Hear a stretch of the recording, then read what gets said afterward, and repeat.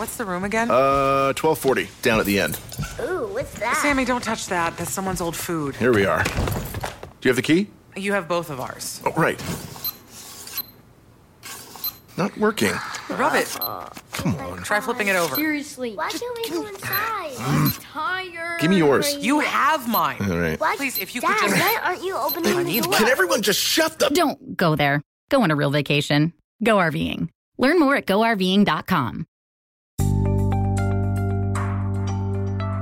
A federal jury on Tuesday found a North Texas man guilty on 5 counts related to the deadly January 6th insurrection at the U.S. Capitol.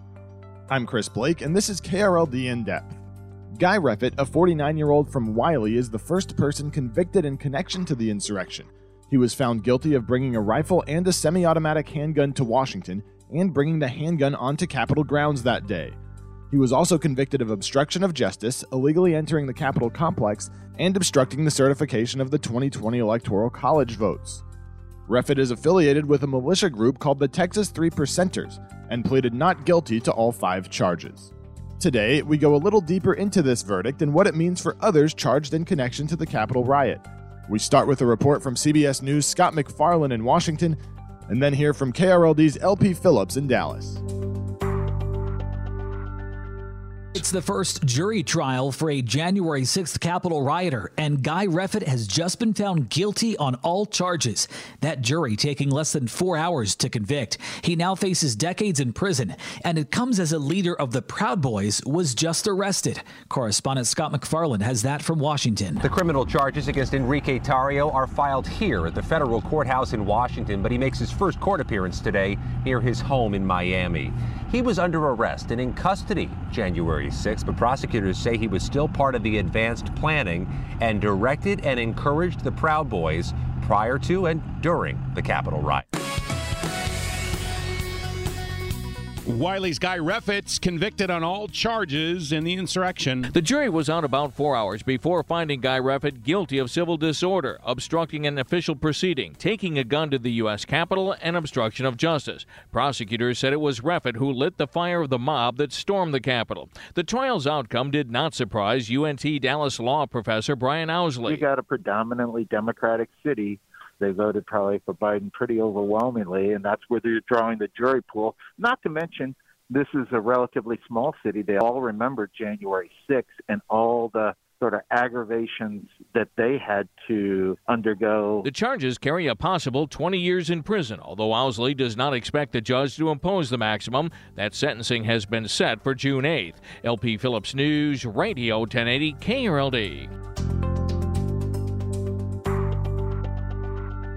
LP, last time we spoke, the prosecution had just called Guy Reffitt's son to the witness stand. That since concluded. The defense did not call any witnesses. So before we get to the actual verdict, what is the defense's strategy there as far as not calling anybody?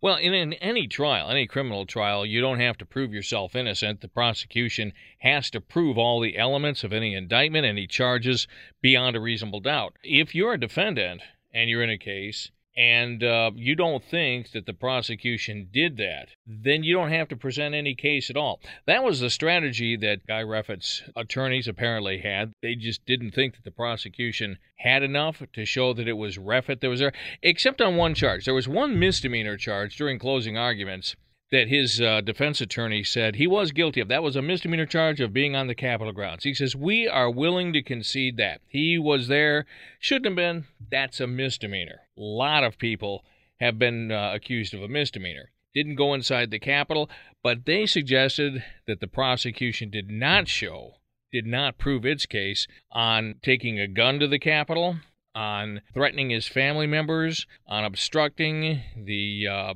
vote of Congress in certification of the Electoral College. So the jury comes back with its verdict today. It clearly thought the prosecution did prove those things. What was the verdict that we heard today? Guilty on all counts, effectively. That one that they said, the misdemeanor, obviously that. But the rest of them, too. And apparently there wasn't any wavering in the jury room. A correspondent from CBS, our network, interviewed one of the jurors.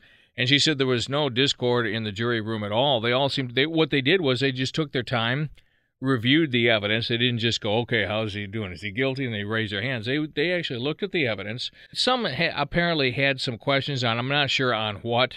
Don't want to get into speculation on that. But according to this juror, they just reviewed everything that was presented to them, and nobody had any doubt in their mind. And after between 3 and 4 hours, a little less than 4 hours, they had a verdict, and it was guilty on all counts, and he's remanded to custody. And a 3 to 4 hour deliberation typically suggests there's not a lot of disagreement in that room, right? Oh, I've seen murder juries come back in less than 2 minutes. Okay. So I'll tell you what it tells me.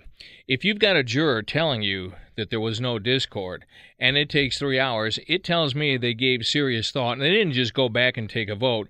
They actually looked at everything, reviewed everything, and then took their vote and came to a conclusion. So for Guy Reffitt, what comes next? Sentencing. There will be a pre-sentence report. In federal court, a judge always does the sentencing, and there are guidelines that they use. The judge has the ability, if there are circumstances, to either depart upward or downward from whatever the guidelines are. But it's like state courts, you've got a certain amount of time that is included in a sentence. Well, in this case, the pre-sentence investigators will go back and they'll look at Guy Reffitt. They'll look at his family, his upbringing. They'll look at whether he has any criminal charges that have ever been brought, much less prosecuted. They'll just take a look at his whole background and talk to people, and they'll do a thorough job. That doesn't happen in a week. That takes several months. Okay. And then they'll present it to the judge. The judge will take the time, read it over. The judge will then come up with what the judge feels is an appropriate sentence for this crime. And then what, if any, appeals process is available for Guy Reffitt in this situation? Everything. Okay. Everything is on the table. He'll appeal to the D.C. Circuit for federal courts. If the D.C. Circuit upholds, it's usually a 3-judge panel.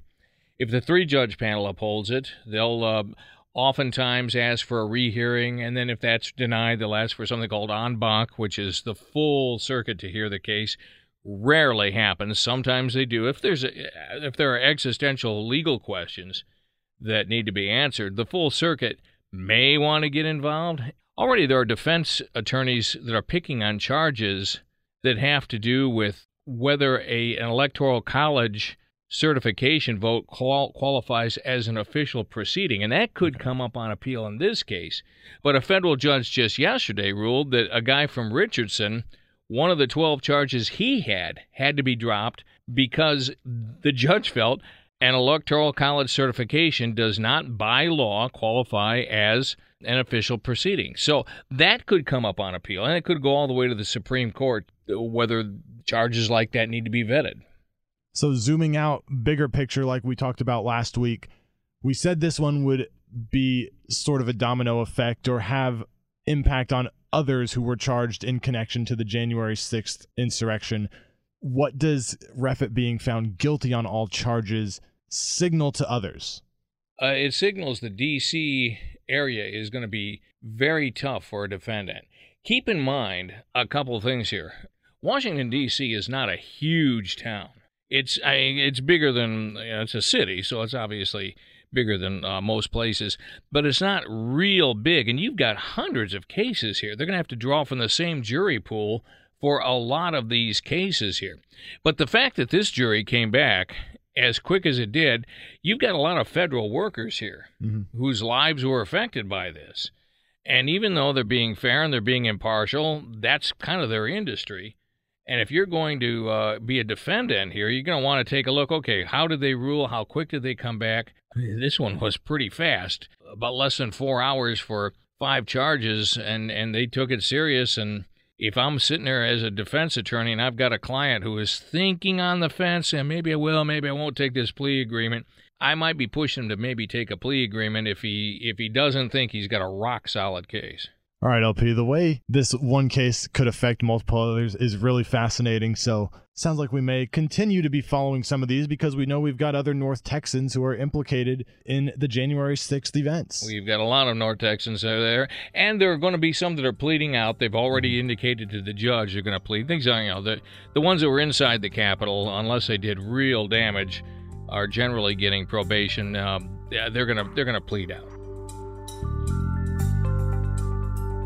As you heard from LP, all appeal options are on the table for Reffitt, and there are other North Texans who face charges in connection to the riot, so this is a story we'll be following for months to come. If you liked what you heard, please rate, review, and subscribe to KRLD In Depth wherever you get your podcasts. It helps others find the show. I'm Chris Blake. I'll talk to you soon.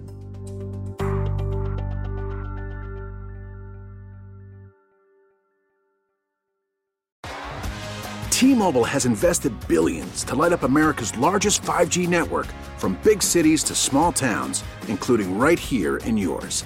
And great coverage is just the beginning. Right now, families and small businesses can save up to 20% versus AT&T and Verizon when they switch. Visit your local T-Mobile store today.